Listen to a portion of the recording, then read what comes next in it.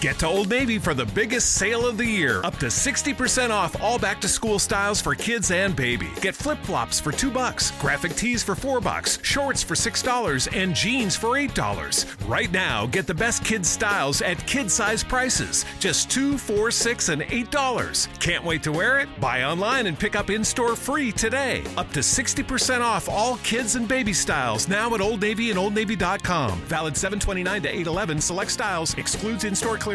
Your family is special. That's why Pathways Financial Credit Union offers many mortgage options to help you buy that special home or refinance your current home. Pathways offers some of the best rates and lowest fees you'll find anywhere in the country. As the fastest growing credit union in Ohio over the last 10 years, you know you can trust our mortgage professionals to do what's best for you. Visit one of our convenient locations or check us out at pathwayscu.com. Offer of credit is subject to credit approval. Pathways is an equal opportunity lender and is federally insured by the NCUA. Easter is coming up, and I just can't wait to have the whole family in one place. And of course, what's Easter without an awesome Easter brunch? Now, I don't know about your family, but mine is a little picky, and I really wanted to impress them with something delicious. A friend told me I should check out Total Wine & More. It was crazy. They must have every wine and beer imaginable. I told one of their friendly experts my situation, and they found me just the thing. This sparkling wine is going to be absolutely perfect for brunch, even with my picky family. I know next time I need something, I'm shopping at Total Wine & More. Welcome to the NBA podcast presented by BBALLBREAKDOwn. I'm Morten Jensen, and alongside me, Bryan Toporek and Sarah Cilea. How are you guys? Doing well, Morten. How are you? Yeah, I'm doing well. Thank you, Bryan. Sarah, how are you? Hey guys, I'm good. Sounds good. So, this is our first official podcast for BBALLBREAKDOwn, and we've just been so creative in naming this podcast the NBA podcast. You know, it's awesome. I like it. Hi, it's Jamie, Progressive number 1, number 2 employee. Leave a message at the... Hey, Jamie. It's me, Jamie. This is your daily pep talk. I know it's been rough going ever since people found out about your a cappella group, Mad Harmony, but you will bounce back. I mean, you're the guy always helping people find coverage options with the Name Your Price tool. It should be you giving me the pep talk. Now get out there, hit that high note, and take Mad Harmony all the way to nationals this year! Sorry, it's pitchy. Progressive Casualty Insurance Company and Affiliates. Price and coverage match limited by state law. Sounds iconic. Short and sweet. So let's start up with the Golden State Warriors. I mean, I've had them at 75-7 for the past month or so, but a lot of people have been lashing out at that, thinking they're going to finish with a lower total, and that might be true given that they have to meet the Spurs 2 times around, but, you know, the Spurs might sit some guys. Could we be looking at the first team ever to win 75 games, Sarah? It's certainly looking very, very possible, even likely. As you mentioned, the Spurs are most likely going to sit people those last couple of games. The only reason I could think of that Pop might not sit people is just trying to keep in a rhythm. Other than that, I don't think he's petty enough to be worried about their record, and I don't think that he's concerned at all about the Spurs going undefeated at home. So, yeah, I mean, the Warriors still have 4 meetings with teams who are going to be fighting hard for a playoff position.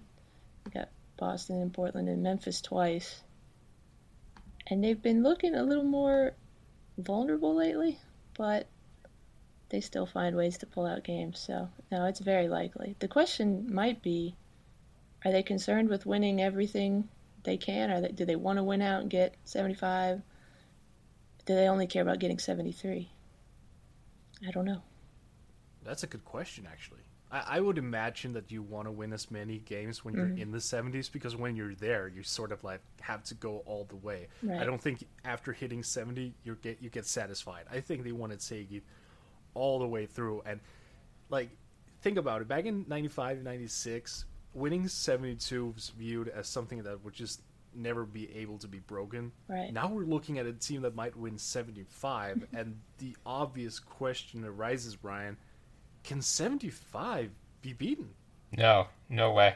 There's absolutely no way. There's nothing. I mean, it's just the confluence of events that led to this year's Warriors team, even with the salary cap exploding, are just never going to happen again. You're never going to have the best player in the league on such a below market contract. And because Steph is signed for $11 million, they can fill out the roster with guys like Iggy, who would be starting for 15, 20 some teams. He's coming off the bench. You know, you have a bunch of guys still on their rookie contracts, Harrison Barnes, Festus Ezeli. They're helping fill out your depth a little bit. So, I mean, I would be absolutely shocked if we ever saw someone top whatever the Warriors are going to do this year. I don't know that I have them at 75. I'm leaning 74 just because those two Spurs games, I could see them splitting, especially if Pop doesn't rest his starters in one. But, you know, they have Boston, Portland, Minnesota at home. Boston and Portland are scary, but Portland, you know, they were the ones where Dame just absolutely lit them up. So I think there's a revenge factor there. Boston took them to double overtime and softened them up for their first loss, so I think there's a revenge factor there. I'm really just curious to see what Pop does, if he rests starters, and where he does it, because, you know, I could see him saying, I want to play my guys at home, so the Warriors are still scared to come to San Antonio if they can't beat us twice there. But I could also see him saying, I'm going to rest them at home because we already beat them there before, and I'm going to play them on the road. And if we can beat them in Oracle, that's going to plant just a little seed of doubt in their minds if the two teams do meet up in the Western Conference Finals. Right. I don't know if Pop even is interested in playing them hard out there. But I don't have the schedule in front of me. Which game is the last one? Is it in San Antonio or in Oracle?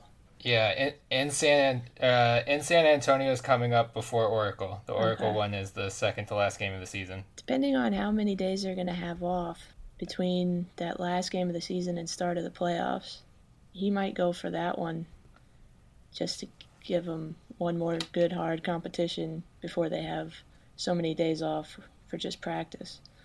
Yeah, it looks like they play Sunday, April 10th is versus Golden State in the Bay Area. Then they have OKC and Dallas Tuesday, Wednesday. So if he plays them Golden State and then rests them those last two nights, they get basically a week of rest before the playoffs. Yeah. Well, he's definitely not playing, we know, the back-to-back full squad both times. I don't know. If I'm Pop, I'm going to go all out in Oakland. I want to put some scare into the Dubs at home at Oracle. Even if they lose, I want them to just go full strength, pedal to the metal, just to like show Golden State that we're right here. We are right here alongside you, not beneath you. We are right there alongside you. And then for the game in San Antonio, I mean, sure, Pop would probably like to have a perfect home record. Who wouldn't? But I don't think that carries a lot of weight on his mind at all. So, we'll see. But certainly two of the most intriguing games for the remaining season. It's the perfect way to close out the season, basically. Two of the best teams, like, ever go head-to-head to close everything off and to just give us, like, a taste of what's to come in the Western Conference Finals. I mean, you couldn't have written a better script. I am completely in love with the NBA schedule from here on out. Especially when Boban plays 35 minutes a night in both games. It's going to be lit. I want him to start next year just because. I mean, I love that dude. Have you seen his hands? They're unreal. I mean, they're the size of my table. It's just... Jeez.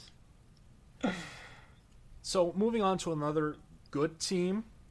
Fantastic team, rather, especially when you look at their raw level of talent, the Oklahoma City Thunder. They're kind of tricky because they have some firepower, but Serge Ibaka, their third guy, who's been their third guy in what feels like forever, has come out and thrown a little bit of shade at the organization, or Russell Westbrook or Kevin Durant or whatever. He just doesn't want to stand in the corner and wait for 8 minutes, which is kind of understandable. And it also goes hand in hand with the fact that his numbers have gone down, and they have gone down for 2 straight years now. 2 years ago, he had a PER of almost 20, and now it's down to 14. His numbers per minute has gone down, and when you watch games, he also looks to be less involved. How concerning is that for a team like Oklahoma City, who relies already on two guys, Sarah? I feel like, first of all, if they're playing the Spurs, Serge is going to go like 8 of 8 from the field and destroy us anyway. So, but no, it is a concern, especially if he's not feeling involved. And not only not feeling involved, he's actually not involved. But, you know, that's why, to me, nobody wants to play that team ever. But I don't think they're as scary as they have been in years past. They still have the same vulnerabilities that they've had. Like you said, they still rely too much on those two guys. They have more offensive potential now with Cantor and Ibaka if they choose to use him. Waiters if he, is having a good night. But, yeah, they still, when the game slows down, they go into that ISO ball that they've always gone into. And the defense is highly suspect. So I don't think they're as big of a threat as I've felt like they were in years past even. Yeah, I keep trying to buy in. I think they were my preseason champion pick. Like, I've been sold on them for so long just because in the playoffs it does seem like talent wins out over everything. And if you have two of the best players in the NBA, like more often than not, that works out for you. It has been a little disconcerting to see Serge. He really doesn't seem as involved or like as high motor as he usually is, and that's his game. Like, he doesn't need to score 20 points and grab 10 boards, but he needs to at least put that fear in your mind that if you're driving into the paint, he's going to reject your shot. And it seems like he's just not quite there. That said, prior to Tuesday's loss against Detroit, they had won 8 straight, and Russell Westbrook had been a triple-double machine. And Tuesday's loss came without Kevin Durant and Serge Ibaka, so it's not like I'm really sweating a late-season stumble when they're missing 2 of their top 3 players. I think the thing to watch for, especially in a series with the Spurs, is if Billy Donovan really decides to go small ball and put KD at the 4 and Ibaka at the 5, because I could see at least them holding their own, even if Aldridge and Duncan are the guys they're going against. It's going to be tough, admittedly, but, I think if you put Westbrook, I would say 2 floor spacers, but they don't really have those, but, like maybe Dion Waiters and Andre Robertson with Durant and Ibaka in the front court, that's going to present a matchup problem for the Spurs, I think. You could throw Anthony Morrow in there as well. If you look at a guy who can really stretch the court defensively, he has some issues, but at least he's not Andre Robertson from downtown. It was like 30% or something like that. But yeah, I would agree with that mindset. I hate the fact that they traded DJ Augustine. I know that he played horribly for them, but he really picks it up whenever he gets traded, it seems. And for now, he's really balling out in Denver. If he had been as effective as he is in Denver, yeah, he would have been an obvious choice to actually pair Russell with, and you could have gone super small, super quick, because you would still have Ibaka to protect the rim if teams went by DJ. So there are a lot of elements at play here, but even so, I just have a hard time seeing the cohesiveness on this team compared to San Antonio, compared to Golden State. It seems like, as you touched on earlier, Sarah, that they really take turns playing isolation basketball. And this has been a frequent critique of them for the last 5-6 years, I think. So this isn't news. The question now becomes, how do you change that? How do you make these two individual great stars somehow get on the same page and run a system? Because that was the whole attraction of getting Billy Donovan in there. Remember how much people were hyping up the Thunder, like, oh, they're going to run system sets now. They're actually going to run plays. I mean, they haven't to the extent that I thought they would. Yeah, I've seen some things here and there, some small wrinkles that I liked, especially Durant setting some pin-down screens and that he didn't used to do. But outside of that, it hasn't really been a whole lot. And I'm kind of concerned that their weak link right now is just that lack of cohesiveness, as well as, the coaching, basically. I don't know how you guys stand on this, but I personally just feel when I watch Oklahoma that there's no team chemistry, and that sounds weird for a team that's like, what are they right now, 52-23, but they just get by somehow, some way, and there's just not really any logic to it. It's all talent, all shooting, and all Russell Westbrook doing Russell Westbrook things. It's you can't rely on that. Yeah, I'd agree with that. You do get the feeling when it comes down to crunch time that they're kind of making it up as they go. And in the playoffs, when it comes down to who's going to blink first, if it's them versus the Warriors or the Spurs, you have to take the Warriors or the Spurs in that situation. Yeah, especially because both teams have defensive options to shut down Westbrook and Durant. Like the Spurs can put Kawhi on Durant and then Danny Green on Westbrook, and you're not going to stop those guys, but you're at least going to make things challenging. And then if they get by the Spurs and meet the Warriors in the conference finals, you have Clay, Iggy, Draymond, all of whom can throw different looks at both guys. So I agree, it'll be a challenge for sure. I still think of any team left outside of the Warriors and the Spurs, they're just about the only other team that wouldn't surprise me if they won it all. But I wouldn't go into the playoffs saying they are the favorite by any means. I think they're definitely a tier behind both the Warriors and Spurs. I have a feeling Pop could surprise us a little bit by putting Kawhi on Russell Westbrook at some point, and then run Draymond Green on Kevin Durant. Just to give them a different look and just have Kawhi claw his way against Russell Westbrook each time down the court. Could you just imagine, Kawhi with this 6'7" frame, quick instincts? I mean, I'm not saying he could take Russell out of the ball game, but he could make the initial dribble up slower. He could get them into their set slower and just get the clock down to a respectable level for what the Spurs wants to do. I'm not sure that you really have an answer for Kevin Durant, even if you put Draymond on him. But if you can affect Russell Westbrook and the tempo of which he plays in, I think that's basically key. Because he's the guy who creates all these transition baskets. He's the guy who really crashes into people, gets to the rim, collapses defenses. If you can just keep him on the perimeter 10% more than what he is right now, then you have like a leg up. Yeah, for sure. Yeah, Pop actually has done that.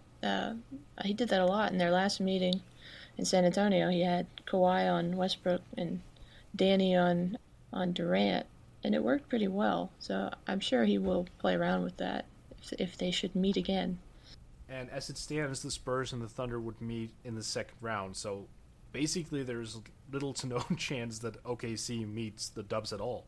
Yeah, I mean, even if they do, I feel like that Spurs series is going to take so much out of them. Like, that's the brutal thing. Like, the Thunder are a really good team, but having to play back-to-back series against the Spurs and the Warriors is just like, how the hell does any team survive that?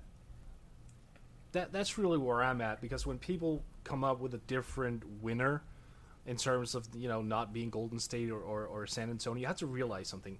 At this point, this late into the season, Golden State and San Antonio have lost a combined 19 games. For anyone to get past both of those squads, you have to win 8. 8 against those teams. That's not happening unless someone of significance goes down. Let's just call it like it is. If someone goes down badly, I should add, then yeah, they have a shot, but it would have to be like in 2 straight series. I get what you're saying, Brian, in terms of like OKC is the one team that potentially could, but they're still so far off. It's quite unrealistic when you look at it, really. I mean, they've already lost 23 games. They have some left. I think they played 75, something like that. I just don't see any way possible that they're going to go as far. And Cleveland and Toronto either. I'm just looking forward to the NBA Finals actually being in the Western Conference Finals, because that's really what it's going to be. They should just change the entire format. Okay, so moving on. Cleveland, I just touched on them, and there's been a little bit of, I don't want to say criticism, but Zach Lowe came out with a piece where he just pointed out some stuff that could be problematic. And one of the things that he touched on was their problematic front court and how Kevin Love is basically being paid way too much money to do what he really does, which is not a critique of Love, but his role. He basically is a glorified Al Harrington out there. So what can Cleveland even do to get into this conversation, Bri? Can they go back to the trade deadline and trade Kevin Love for someone?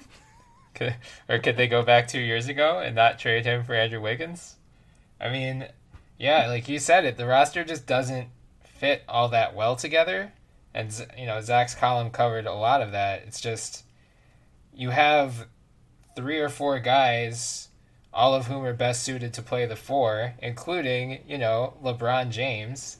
But if you put Love at the 5, your defense is going to be a turnstile if someone gets past your perimeter defenders. And it's also not like Cleveland is only 2 games up on the Raptors right now. It's not like they have the number 1 seed locked up. So at a time where they should be playing at least like they have something at stake, they lost to the Brooklyn Nets the other week.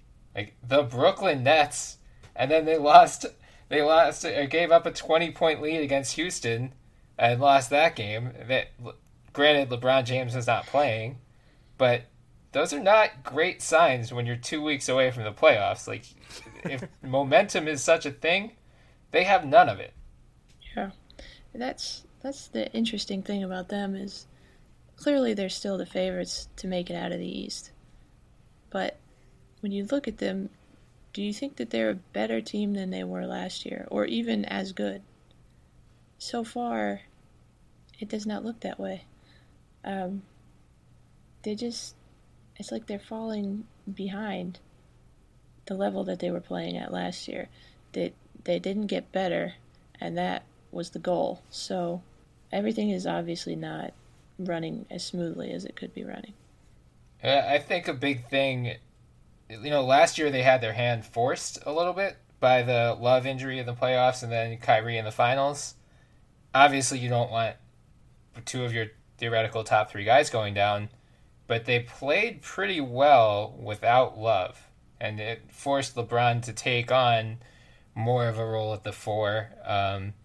So it makes you wonder, like, should that have been a sign? Should they have said, oh, we don't need Kevin Love to go to the finals. Maybe we should get a few more wings to back up LeBron and to take some defensive responsibilities off of his hands. And maybe that'll force him to play the 4 more, which is absolutely, he should be a full-time 4. Like, what is he doing at the 3 anymore? He needs to be the 4. He needs to be Cleveland's version of Draymond Green. So until the Cavs rectify their front court logjam, which they can't do until the offseason at this point, it does make you wonder if they kind of missed their shot this year.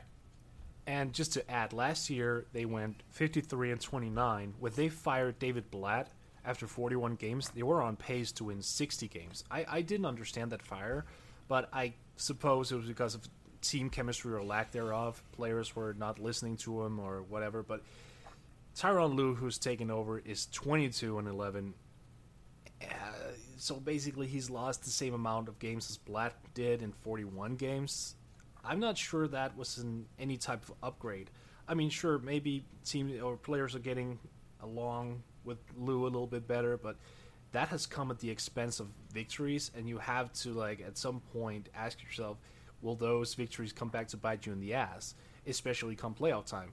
Because if the Raptors overtake the first seed, that's not really where Cleveland wanted to be, So how about that coaching there, Bryan? Mm-hmm. I mean, do you trust Tyronn Lue to pull them to the finals, or are we just ignoring coaches at this point and thinking LeBron is just steering this team and he's the one who's the GM, the coach, the star player, the everything? Well, I'm glad you brought up the difference between Blatt and Lue, because with Blatt, they were both 5th in offensive rating and defensive rating. So they were a top 5 team in both categories for the first half of the season.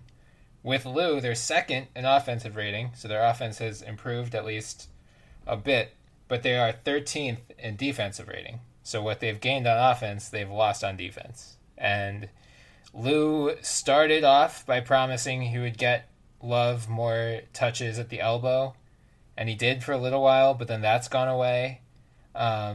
it just doesn't seem like he has a great grasp on this roster, which is completely understandable for a coach who came in midway through the season and is a first-time head coach. At least Blatt had a year and a half of experience. The guys might not have liked him all that much, but I think there is some value in him having been a fall guy. Basically, you can kind of take the heat for the losses, and then it shields LeBron, it shields Kyrie, it shields Kevin from that type of criticism. And also, let's remember, last year, sorry to bring this up, Morten, but last year, Game 4, I believe, against the Bulls in the second round, Blatt calls a timeout that he didn't have at the end of the game. Should have been a technical foul. Bulls should have been up 3-1 in that series. I remember. So that's a rookie mistake for a guy who had a full year of experience and then had, decades overseas. Are we sure that Tyronn Lue is not going to make a similar mistake in a crunch time situation in a one-possession game in the playoffs? Yeah, it's certainly a tall task for a guy to come in, his first experience as a head coach, midway through the season, to take a team to the title. I wouldn't want to be in that position, but I just don't think that you can give him the edge, obviously, over the coaches that he's going to be facing if they make it all the way to the finals. Another problem in Cleveland, as far as I'm concerned, and Brian, you touched on him pretty early on, Kyrie Irving. He looks to be playing for himself so often now compared to last year and in years past. And obviously there are lots of rumblings about him and LeBron not getting along, but this guy is just dribbling himself into weird shots, dribbling himself into the corner and then taking a fadeaway, and it's remarkable how low IQ he's looked this year compared to when he actually started out without LeBron. He was actually looking like a decent IQ player, at least offensively. Defensively, he's been a train wreck throughout the course of his career, but I'm not sure that this guy is no longer buying into the entire system. And I don't think that necessarily has anything to do with Lou, but just the roster. I think he feels that this was supposed to be his team. Now LeBron comes in, he gets Kevin Love there, and Kyrie is sort of left in purgatory. It's really difficult to get a lot of high egos to mesh well, but this particular instance looks like a train wreck at times, especially the way they just disregard one another on the court. We have so many examples, especially video examples, of guys standing completely wide open in a corner, screaming and yelling for the ball, and either Kyrie or LeBron goes to take the drive instead. It's not winning basketball. Yeah, I agree. And ready for a hot take? I think if Miami stays in the 4 or the 5 spot, I think they beat Cleveland in the second round. I don't think Cleveland even makes it to the Eastern Conference Finals because Miami just matches up so well against Cleveland. Cleveland hasn't beaten Miami in Miami since LeBron came back. And I really think since they got Joe Johnson, they've been really good. Lost to the Lakers last night aside. So I could definitely see a Miami upset over Cleveland in the second round. And then, good God, all of the hot takes will be phenomenal because LeBron James is not going to be pleased. I have a hot take to your hot take if that happens. LeBron goes back to Miami. Yeah. Which would be the funniest thing ever. A couple years ago, I wrote a post basically joking that LeBron, he's going to switch between the Cavs and the Heat in the foreseeable future. Like, he's going to go back to the Cavs, then he's going to go back to Miami, back to the Cavs. I would love it if he just got this unique contract for every other year he played for the other franchise. It's like, that could be amazing. But I think Miami is legitimately in play because there's all this talk about the team or the guys from the 2003 draft, wanting to get together and all that. I could see it happening, especially if Miami can't re-sign Hassan Whiteside. With the increased cap, you could sign LeBron, re-sign Wade to a respectable deal, and The thing is, though, if you're Pat Riley, do you want him back, Sarah? Oh, that's tough because I remember him. You remember he went through the media to kind of try to throw down and shame him into staying after they lost in 2014. He was saying, you don't run, you stay together when this kind of thing happens. And then obviously LeBron left. But I think he probably swallows his pride and takes him back if LeBron wanted to come back. To go back to what you said about Kyrie, what was strange about their last game against the Rockets, I felt like they were trying to move the ball. Like the first half, even into the third quarter a little bit, they really were swinging it around. Kyrie was passing it more than we've seen in a while, I thought. I don't know, you guys have to tell me what you thought if you saw that game, but... And then they ended up losing because their transition defense was a wreck in the fourth quarter. But, it seemed like, I don't know if it was just because LeBron wasn't playing. They thought, hey, we better move it around a little bit. But it certainly looked a little more unselfish to start out that game. I don't know if they'll continue that or not, but it was interesting. I think I want to say he had 8 assists that night. Which, yeah, he did. In a lot of those LeBron-less games, he ends up taking 20-plus shots and then usually gets like 5 or fewer assists. So I think you're onto something, that he was a little more unselfish than he usually is. I just think they need to stop pretending that he needs to be the primary ball handler and let LeBron do it, and then have him coming off slashing more, because that's his strength. Right. He doesn't need to just be dribbling the air out of the ball. Just let LeBron take over more of that and see what happens. I saw the game, and I would agree that it seems like he finds some sort of interest in playing when LeBron isn't around, which is concerning in itself, I would say. But it does appear to be that when he knows that it's his team, he really gets on it. That could actually be kind of interesting. Like, let's just for a minute play around with the thought that LeBron might get a nagging injury in the playoffs. I don't hope for that on anyone, because I like good basketball. But it could be interesting to see how Kyrie would fare without LeBron for like a small extended period of time, like 5-6 games or something like that.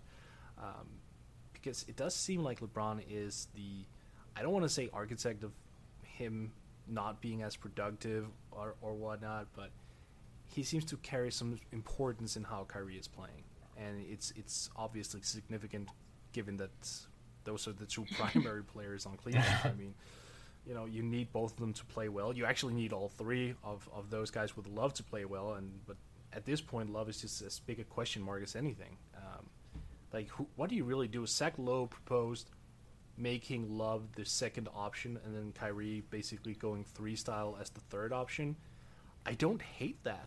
I really don't. I think that could have some benefits. Like, if you just went to Kyrie and told him, okay, just like Brian, what you said, like, move off the ball, cut, and when you have a chance for isolation and you can get to the rim, do it.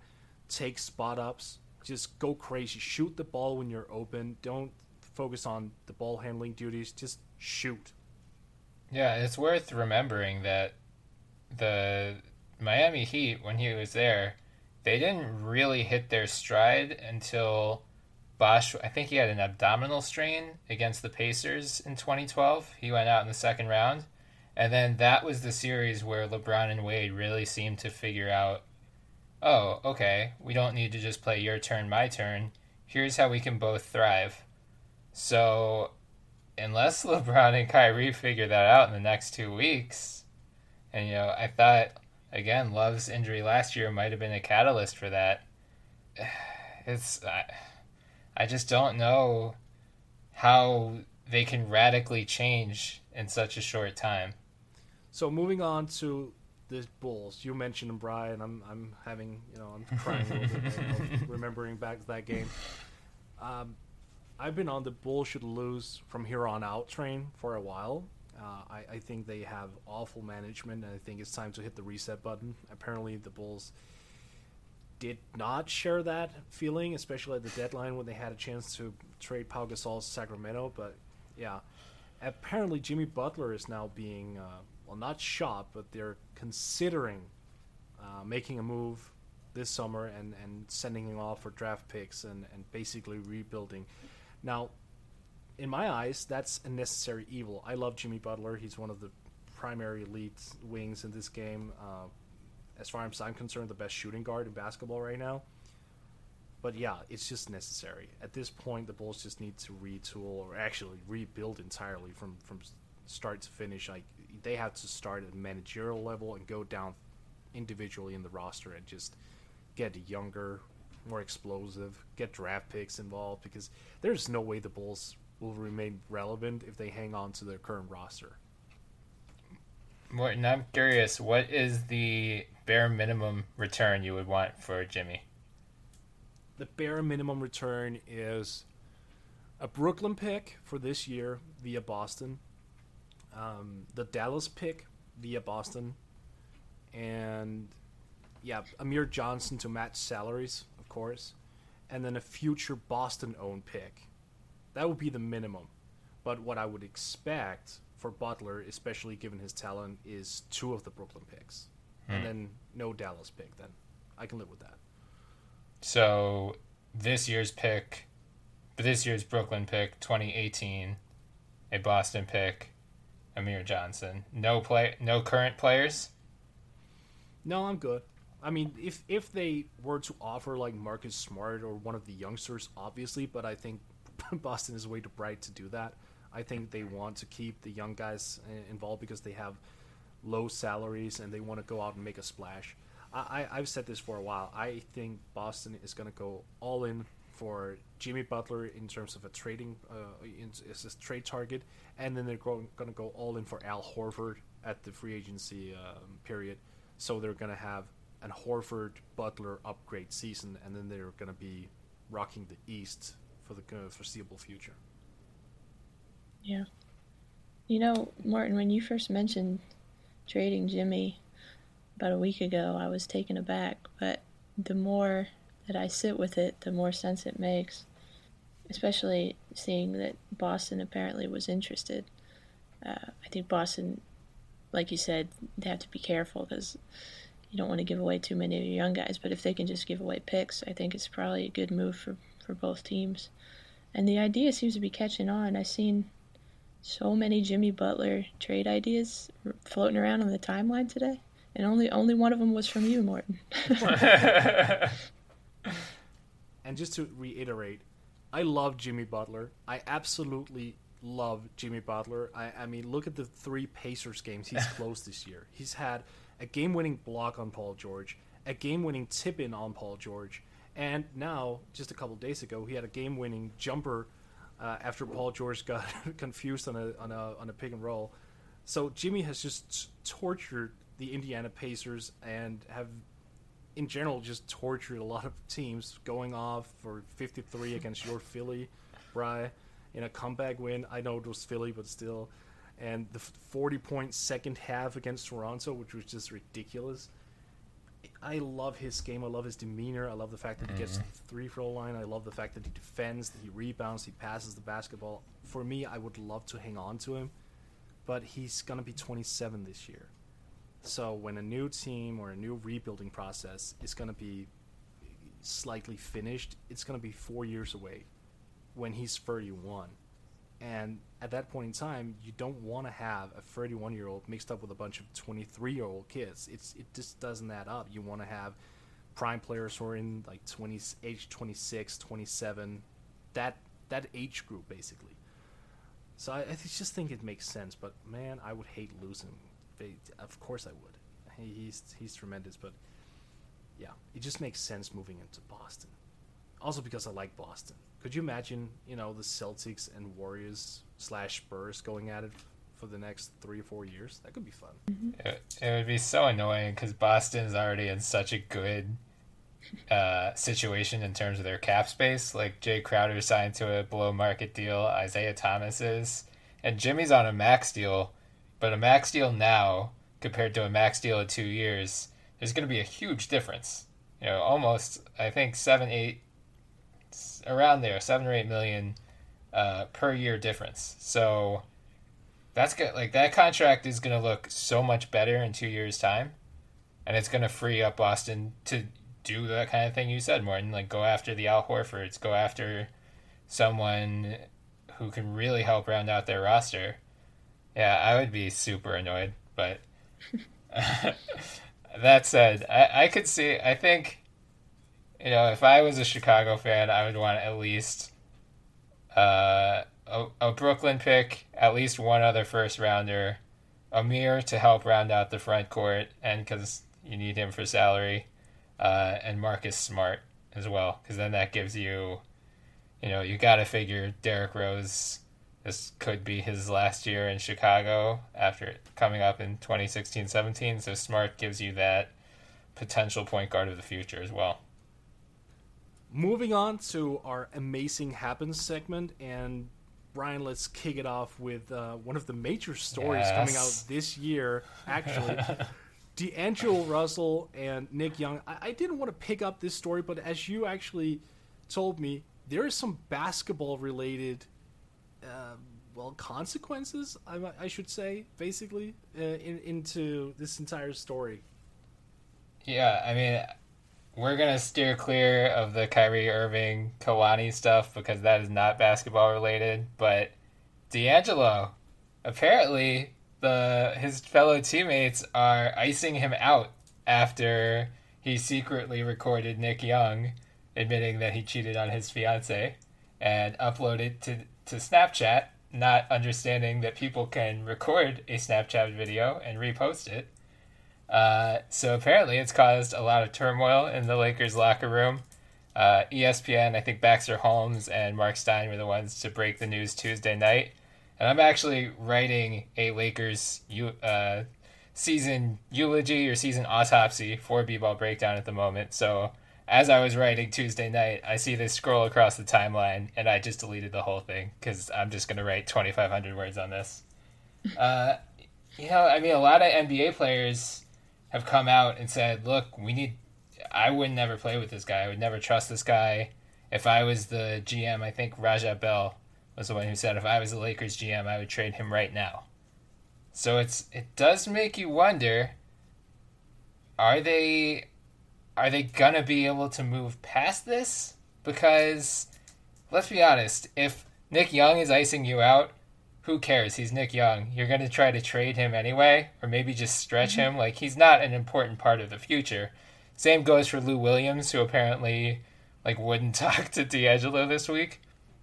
The only two people that matter are Jordan Clarkson and Julius Randle, because they're the only two players on the roster who look like potential building blocks. You've got Larry Nance and Anthony Brown are decent players, but you're not going to decide whether to trade a number 2 overall pick because Larry Nance doesn't get along with him.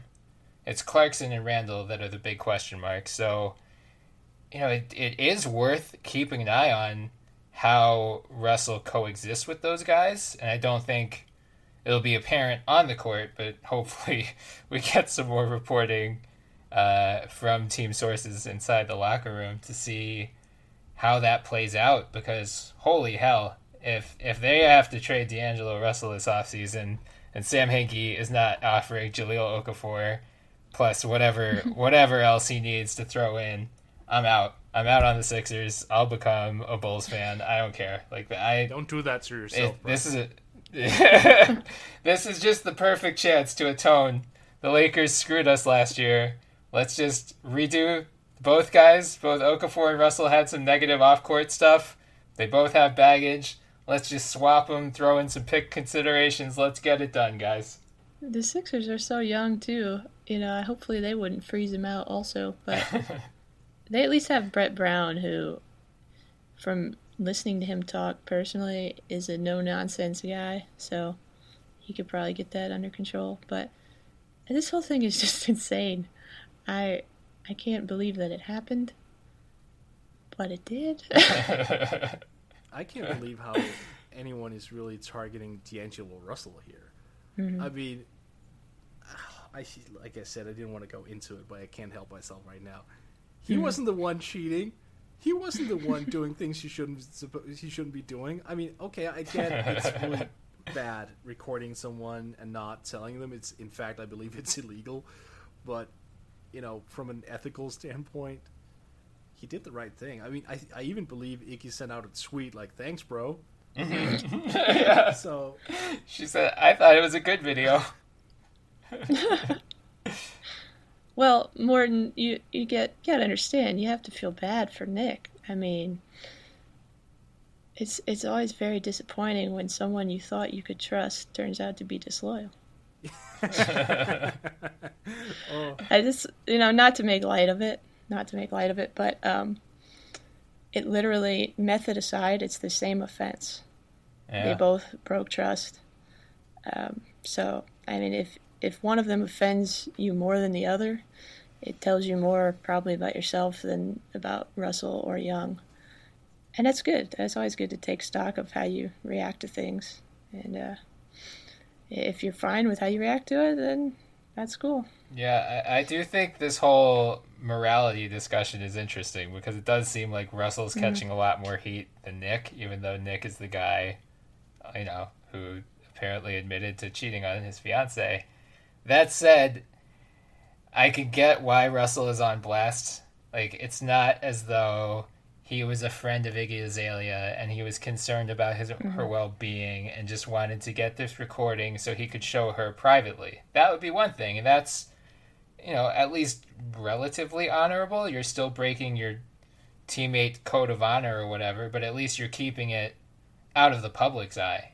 But just to do it as a prank and then to post it online, and it's not like he cares about the well-being of their relationship. He was just being a dick. So I could get why people are putting him on blast, but it does seem like Nick Young, he's gotten off pretty scot-free here, and I don't know that he should be. But I think that probably just speaks to the pervasiveness of infidelity among NBA players, that it's not a huge surprise that one is cheating on his fiancée.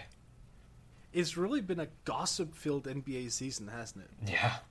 Mm-hmm. Really. I mean, it's social media has taken the coverage of this league to a whole new level. So many articles out there about what happens behind closed doors. Just imagine if you had Twitter in the 1980s, just internet generally. Oh, yeah, things we wouldn't know. Like Charles Barkley. Yeah. Early Charles Barkley. Or, I mean, like, imagine if there was Twitter with Wilt Chamberlain. Oh. Yeah. Just how many women did he impregnate that we don't know about? Right, yeah. Exactly. Yeah. Like, he would, oh my God. Or Michael Jordan practices. Yeah. Could you imagine Twitter after he punched Steve Kerr? No. Oh my God. Yeah. Well, okay, so let's move on from that because I already feel ashamed that we've spoken about this for 10 minutes. Going back to the Thunder for a minute, they played the Pistons and lost, and Reggie Jackson was kind of celebrating, and both Russell Westbrook and Kevin Durant took major offense to this. I'm not really sure they would have had it been anyone other than Reggie Jackson, but it was Reggie. And now Durant called the celebration for Bush League, and I believe that Russell Westbrook said some words that I can't repeat right here. Mm-hmm. It was interesting. There's really some bad blood there. Yeah, I cannot wait for the first Pistons OKC game next year. That's going to be Westbrook. You know how like Patrick Beverley plays like he's trying to take someone's head off all the time? Yeah. Westbrook is going to actually murder Reggie Jackson on the court. It's going to be our first televised NBA murder, and it is going to be amazing. Oh, that sounds so wrong. The funny thing is the Spurs were just in OKC, and I think sat, the big three and LaMarcus and Kawhi, and the Thunder, being the Thunder, had no problem, jumping up and down on the bench and celebrating like they usually do when they finally pulled away, which took past halftime, by the way. But so it's just funny to me that they would even take exception. It's kind of silly, but like you said, it's because of who it is. But I don't know, it's kind of ridiculous. Yeah, I like that KD pointed out that the whole team didn't play, and then said we would have beat the hell out of them if it did. It's just, but yeah, as you said, that's pretty hypocritical of them to come around and be upset 3 days after preening when they're beating Boban and Jonathan Simmons all night. And yeah, just, we're going to go all out gossip and feuds this week because we have another one on our hands. Boogie Cousins and George Karl. Oh man. Basically he protected Seth Curry, which I appreciate. Boogie did. But I'm actually surprised that the George Karl experiment is still active at this point. I would have assumed that by like the All-Star break he would have been fired, and there were even rumblings about it at that point in time. I just think the Sacramento decided to keep him on for PR purposes, not to appear completely idiotic to fire another head coach that soon into his tenure. I think Sacramento has become like this constant source of humor. Basically, if you wanna have a good laugh, you just go to Google, search Kings antics, and filter it for the last 24 hours, and you'll get something. Oh, like Rajon Rondo and Boogie getting technicals for clapping at an official. That, yeah. Boogie getting his 16th technical and earning a suspension because he just, in the last seconds of a game that they're clearly going to win, he just couldn't help himself with being sarcastic. So I have a question regarding Boogie in general, because there's a lot of shade being thrown at Boogie and has been for his entire career. But Sarah, there's no question that DeMarcus is a hell of a player. Like, he's one of the leading players in the entire league, best center. He's even added a 3-point shot to his arsenal. What kind of team do you think he needs to be on where you can actually tunnel that aggressiveness and his mindset into being productive? Well, clearly he should be a Spur. Oh my God. No, that's a good question. He definitely needs a coach that can kind of level with him, make him understand, things beyond basketball. I care about you beyond basketball, and maybe he'll listen to that person. But I don't have high hopes for him really changing very much. He's been in the league how many years already? And, that's been the story his entire career is, oh man, he's so talented if he could just get a handle on his emotions a little bit. But it hasn't happened. So I don't know how much more he's really going to mature. But as an organization, don't you have the responsibility to actually develop your players under the best possible circumstances? Because when you yin-yanging coaches in and out, including the one coach that actually reached you in Mike Malone, isn't the organization just begging to see itself blow up, basically, in the face of Cousins here? Because I understand his frustration level. I understand that he looks at management as a complete cluster or something, and the same for the coaching staff. It seems like there's never any stability, and when you have a guy that's this talented but also this emotional, you need stability. Stability is the number one key word here, and they have provided none of it.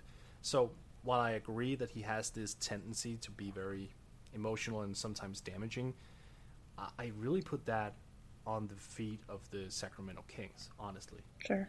Yeah, 3 quick things. One, last night was the first time that the Kings have won 30 games with Cousins. This is now his 6th year in the league. Wow. So anyone who is concerned about the detrimental effects of a losing culture need only look at Boogie. 2, Morten, you said it. They just should have never fired Mike Malone. He was the only guy they've had who's connected with Boogie, and we've seen him in Denver. He's a good coach. He knows what he's doing. He connects with his players. If you have a guy who is has the reputation of being hot-headed, and you have a coach who's connecting with him, win-loss record almost doesn't matter at that point, especially after you're firing him because Boogie got sick with meningitis. It was just the most short-sighted decision the Kings have made in quite some time, which says a lot because they're the Kings, and they make short-sighted decisions all the time. And 3, in terms of where he needs to go, Morten, I hate to do this to you, but I kind of think he's perfect in Boston. I think they need to save their ammo and target him instead of Jimmy, just because a lot of their big men are young and are about to be restricted free agents or coming up for extensions. B, Brad Stevens and Boogie just seems unfair. Like that, I don't see how that doesn't work out, because Brad Stevens really seems to develop a strong connection with all of his players, and all of those guys want to go to war for him. And he's a great in-game strategist, so like God help the NBA if Boogie actually has a good coach. And also he'd be reunited with Isaiah Thomas, and it would be, I want to see a reality show with the two of them, because it would be perfect. I like the idea of Boogie going to Boston. It would be kind of amazing to get both Jimmy and Cousins if you can manage your draft picks correctly, as well as cash in on the young guys. Potentially, you could make that happen. That would be quite a summer. Butler and Cousins. Yeah. I mean, you could wrap up the Eastern Conference for the next 5 years if you're Boston. Let's stick to the Kings for a bit, because Bryan, you touched on this. They're the Kings, and they make weird decisions. And right now, Vlade Divac has received a contract extension. I even believe he signed it. My only question is, with that contract, was there a sports corporate finances book for dummies attached? Because that's sort of required. This is a dude who still hasn't understood the complexities of the salary cap, which I sort of get on the surface because it is complicated, but, you know, if you get that job, you need to understand it, you need to put in the work. Now the Kings are going to find him an executive to work alongside with, but, man, that's an awful lot of special treatment just to have your guy in place. Yeah, I just don't get, I mean, it sounds like they are going to hire someone to manage the more difficult complexities of the CBA. But, like, that's your job as a general manager. That is literally what you're getting paid to do. So why are you keeping him if he's not going to do the job of a general manager? Just hire someone who actually knows how the CBA works and call it a day. It makes no sense unless they want to keep sending pick swaps to Philadelphia, in which case, Vlade Divac forever. Yeah, well, you know, the Sixers brought in Colangelo to help Hinkie, so there's precedent for really well-run organization doing that. So why not? Why not? Just go for it. That was cold-blooded. I'm sorry, Bryan. No, you know what? I'm also being a little bit harsh on Vlade. It's just, you know, it's so Kings. It's really not Vlade, it's the Kings. When that report surfaced a couple of months ago that Vlade didn't understand the CBA, it was like, of course he doesn't. Because there just has to be another thing wrong with the Kings. Just another problem arising. It's the never-ending story. Which brings me to my next question, Bryan.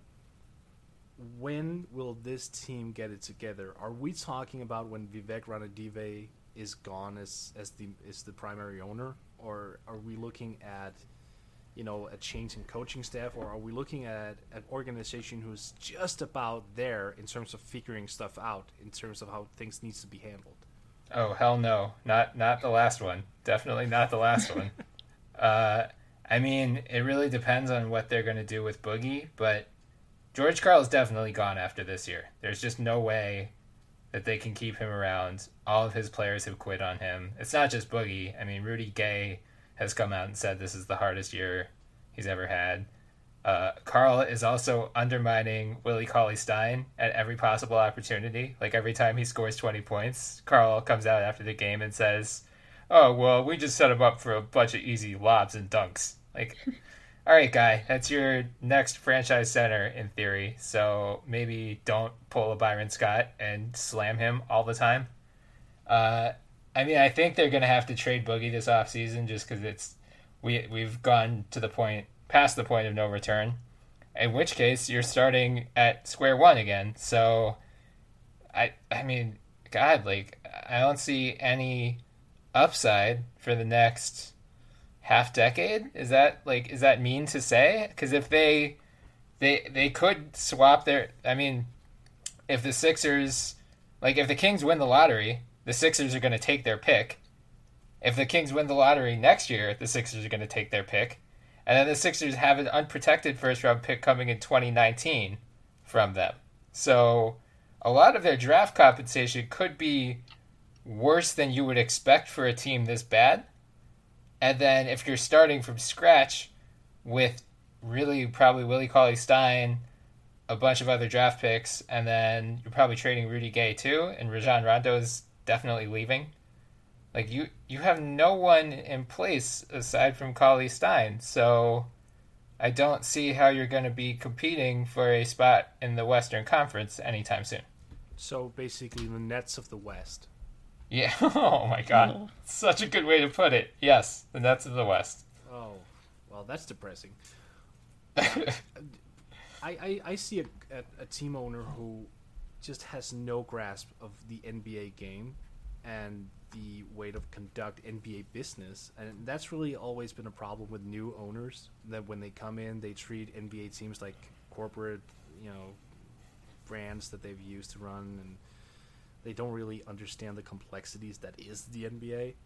But now that Vivek has been there for like 3 or 4 years, he should have gained a higher understanding, at least, of how things operate, and it doesn't seem like that's the case. So I'm looking at ownership here. That's really the key for me.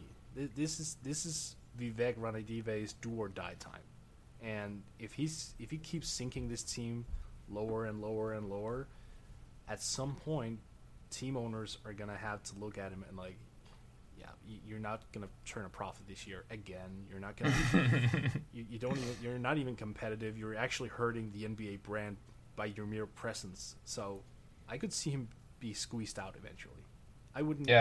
Yeah, it sounds like there's a power struggle between him and the minority owners of the Kings. So I don't know if there's like a way for them to stage a coup d'etat against him, but it does. Yeah, it does make you wonder. No team is going to be really good until their ownership and their front office are all on the same page, and their coaches. So right now, if their ownership is divided, the front office and the coach has no chance. So they need to get their ducks in a row between Vivek and the other owners first, then figure out their front office and whatever the hell they're doing with Vlade, then get a good coach, then and only then can they start to actually build towards something that has a chance of winning more than 35 games. Let's turn the discussion over to something way more positive. Our weekly crush, which is a segment that, each of us, we select our crush for the week, a player or a team that we particularly enjoy. And let's start off with you, Brian, because you chose Tobias Harris of the Detroit Pistons. My man. Yeah, like, I feel like he's kind of flown under the radar how good he's been in Detroit, because for whatever reason, Detroit just isn't attracting all that much media attention. But so, I mean, keep this sample size in mind. It's only 21 games, so it's not like we can draw substantive conclusions yet.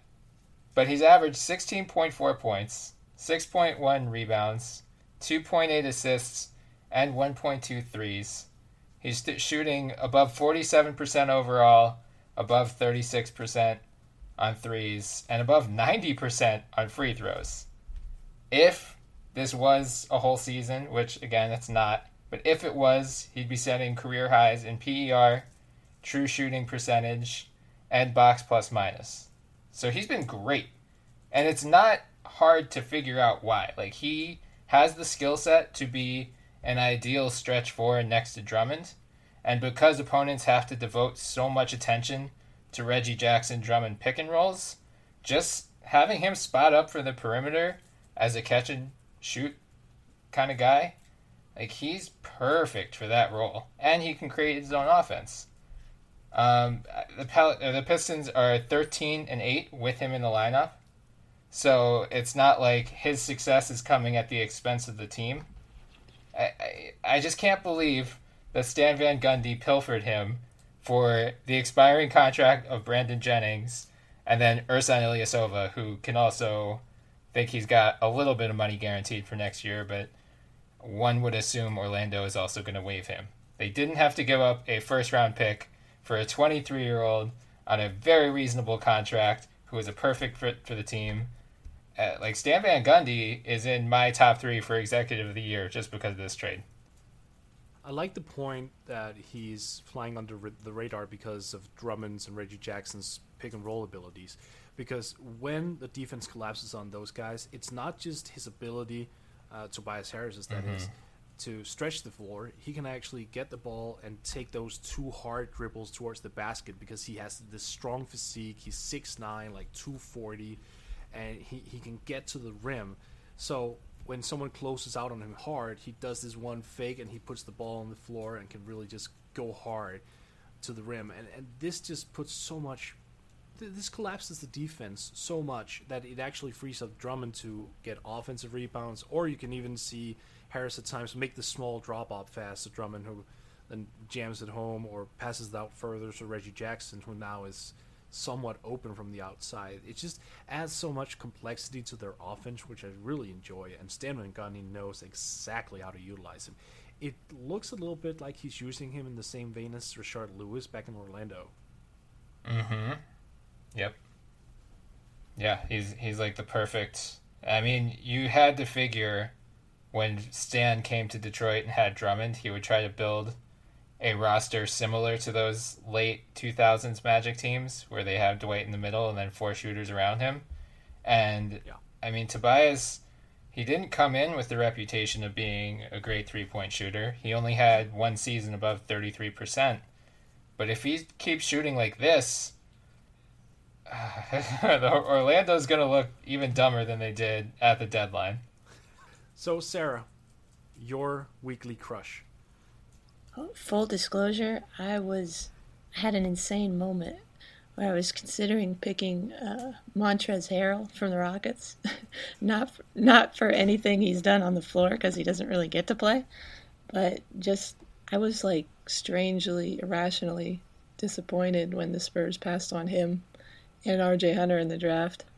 And I just for the season that the Rockets are having, and with most of their problems stemming from inconsistent effort, I just wondered why he couldn't get on the floor more. But a few days ago I saw that he's doing a stint in the D League, and he apparently pushed a referee and got suspended for 5 games. So today is not the day for Montrez. Maybe another day. But so I'm going to go with a Spur, actually. My weekly crush is Kyle Anderson, slow-mo. I just love his game. Part of it is vanity, because I feel like back in my glory days, we played the same style, right down to the fact that he looks like he's running in quicksand. That's very me. But he's getting more time lately now that Pop is in full-on maintenance mode. And in 36 minutes at Memphis the other night, he had 13 points, 3 rebounds, 7 assists, 4 steals, and 1 block. And over the last 3 games, he's averaging 7 points, 3.5 rebounds, 4.5 assists, 2.5 steals in 27 minutes. He's just got a great game. His release is super slow. I don't know if Chip England is ever going to hopefully be able to get that a little quicker. But he's shooting better this year. He's up from 34% last year to about 47% this year. He's still working on his 3-point shot, getting that more consistent. He's below 30% right now, but he's got a decent shot. He can handle the ball. He was basically a point guard in college. Even though he's not quick, he's got the length to kind of make up for that on defense. He's smart, and my favorite thing about him is his passing. I love the way he passes the ball. The other day in Memphis, on the defensive end, he came over to cut off this drop-off pass on the help side, and he ran the break, and he was actually able to use his slowness to kind of lull the entire defense to sleep. And then he hit Patty Mills with this nice bounce pass for the layup. So I just love watching him play the game. He's very deliberate. He's never in a hurry. It's fun to watch. hopefully he gets some playoff minutes. He said his goal this whole season has been to earn some playoff minutes, and I think he has. Hopefully he has. Just a few, anyway. He's one of those guys where the Spurs drafted him, and immediately you say, oh, God, he's going to be so good in 3 years. Like, I know he's athletically limited, but he just has that all-around game. Like, he is their next Boris Diaw, and it's going to be so upsetting. Remember in Summer League when he would continuously run fast break, slow-footed, and still complete plays because he just threw people off? It's like people just were over-aggressive, and he was just so calm that people would just go after blocks, and he would just lay them out and then just go up for like small layups. And the great thing about it was everyone in the gym knew it was coming. They just didn't know how to stop it. You couldn't stop the slowness. You just couldn't.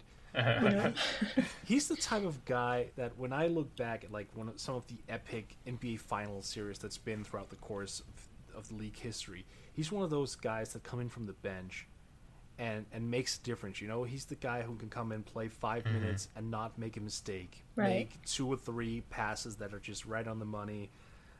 No turnovers, grabbing essential boards, pushing the tempo, hitting an open shot, and just doing his part in gaining that championship. So I really look forward to seeing him get significant playoff minutes, and for him that's about 12 to 15 minutes. If he could get that would be pretty spectacular. I understand that he averages 15 on the year, but yeah, I mean, given his current streak where he's looking real good, I could see Pop giving him some leash.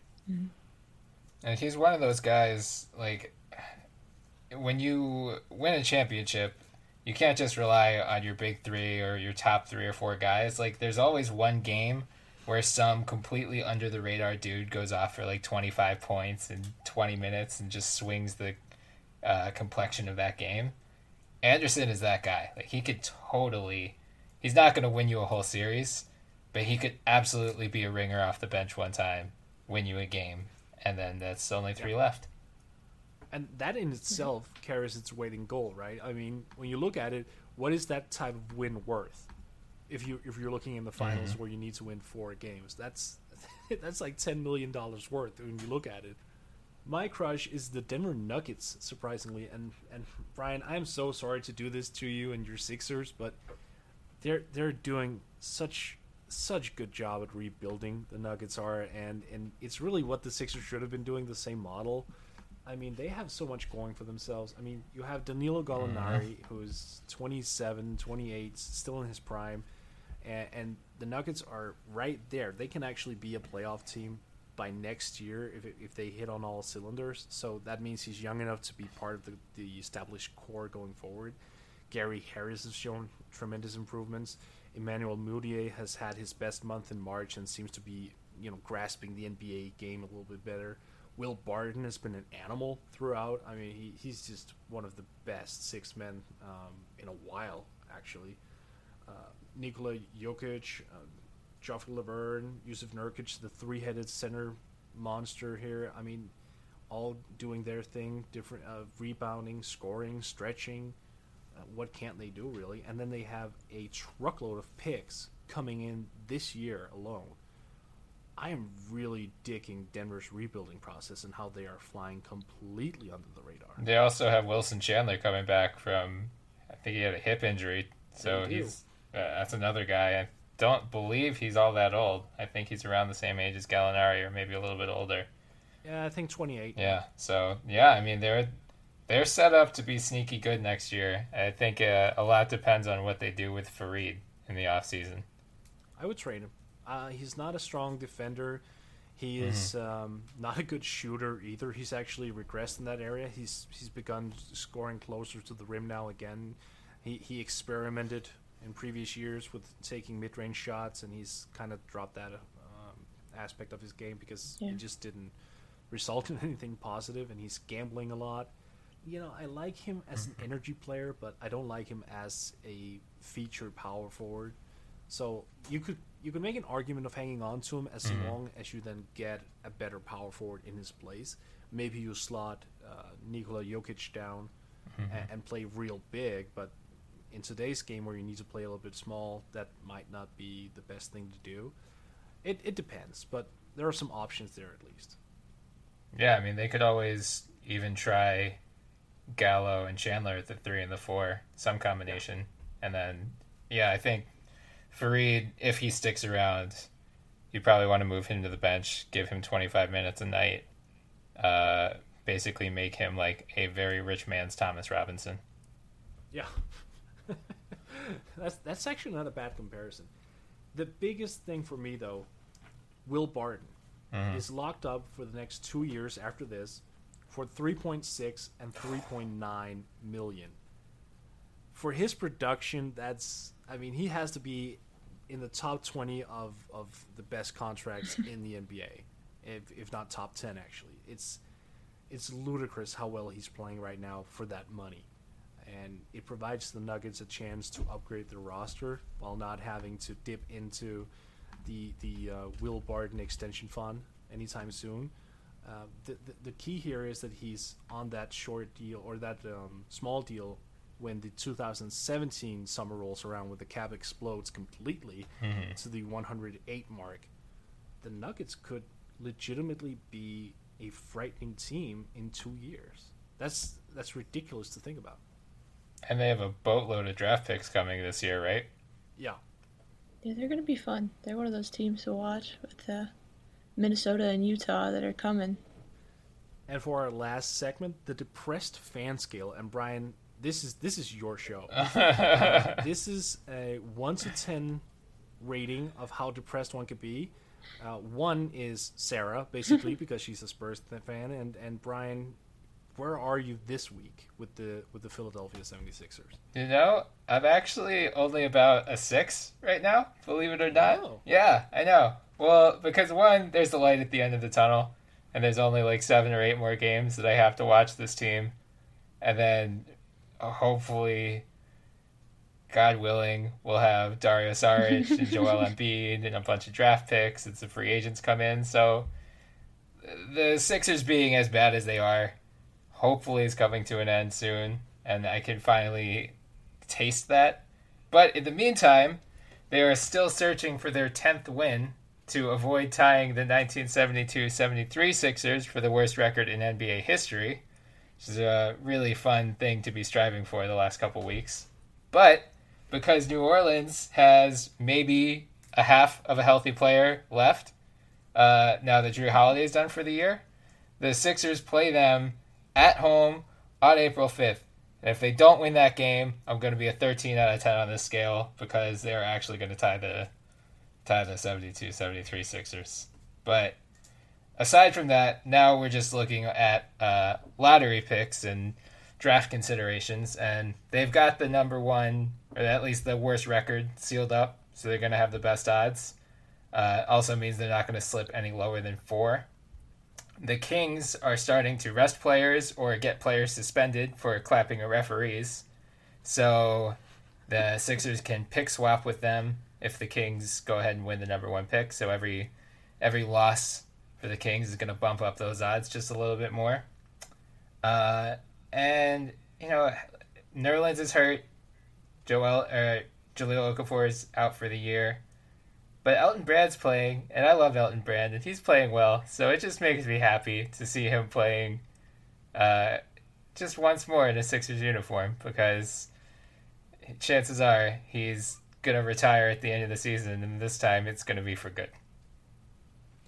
I can't wait for a week from now, or to a week from now, when Philly has lost to New Orleans. It's going to be so bad. I'm going to do this podcast just rip-roaringly drunk because I'm not going to stop drinking until they actually win a game. So you're basically going to be drinking to, like, October. Yeah, right. I'm going to be, like, in the hospital recording, getting my stomach pumped. Oh, no. And Sarah, do we even need to ask you? Yeah, not really. I'm kind of at a 0, not applicable today. I'm sure heartbreak is coming sometime in the playoffs, but so there's a sense of foreboding. But I've resolved to just really enjoy everything we have left. So I'm just going to enjoy the run as much as I can. But we're happy today. I'm not envious at all. Oh, yeah.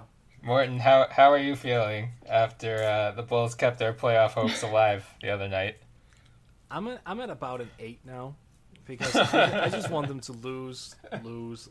They still keep that little fight in them. They're still so inconsistent, and all their troubles are still there. And they had a team meeting and then went out and lost. That was a good thing, because that just showed that there's absolutely no way this team is going to get fully back on track. But I could just see that they squeezed out that last playoff spot, and I hate that. So I would feel so much more comfortable if they just lost 5 straight and be done with it. That would be my key here. So yeah, it's gonna be very Bulls when I think they get the Sixers as their last game of the season. So please beat us. You and I will both be rooting for the Sixers that night. Yeah. Thing is, though, I've lost all interest for the Bulls this year.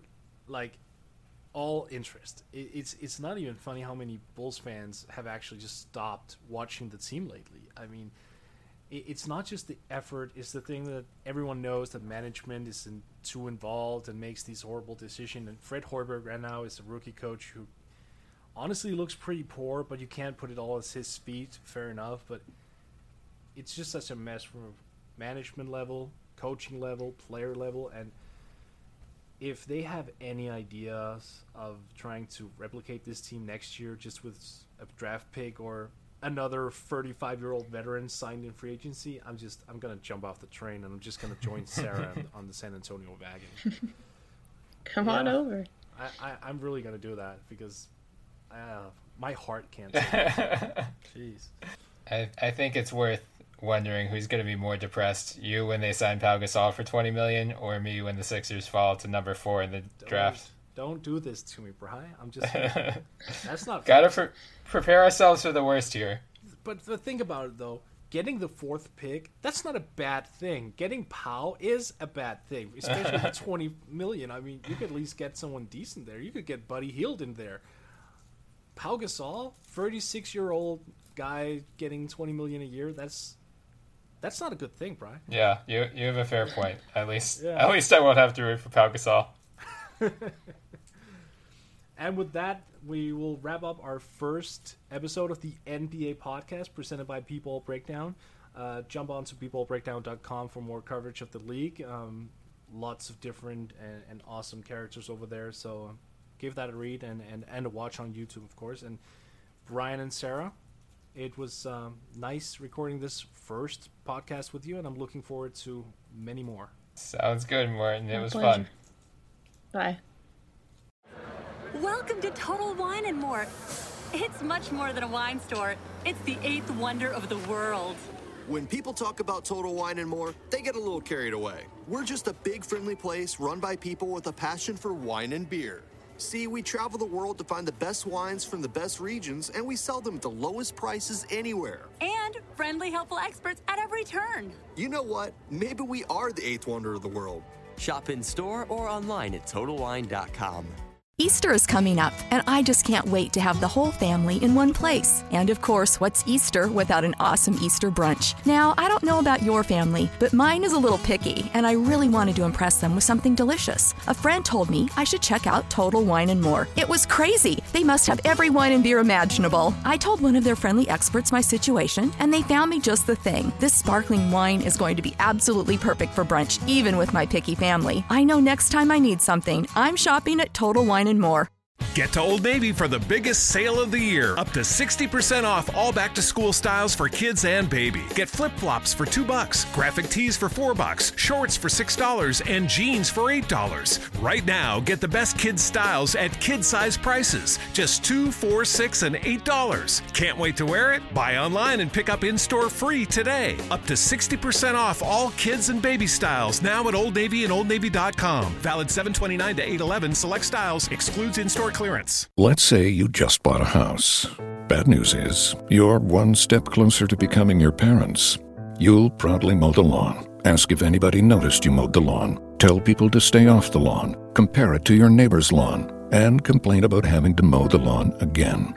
Good news is, it's easy to bundle home and auto through Progressive and save on your car insurance, which, of course, will go right into the lawn. Progressive Casualty Insurance Company, affiliates, and other insurers. Discount not available in all states or situations.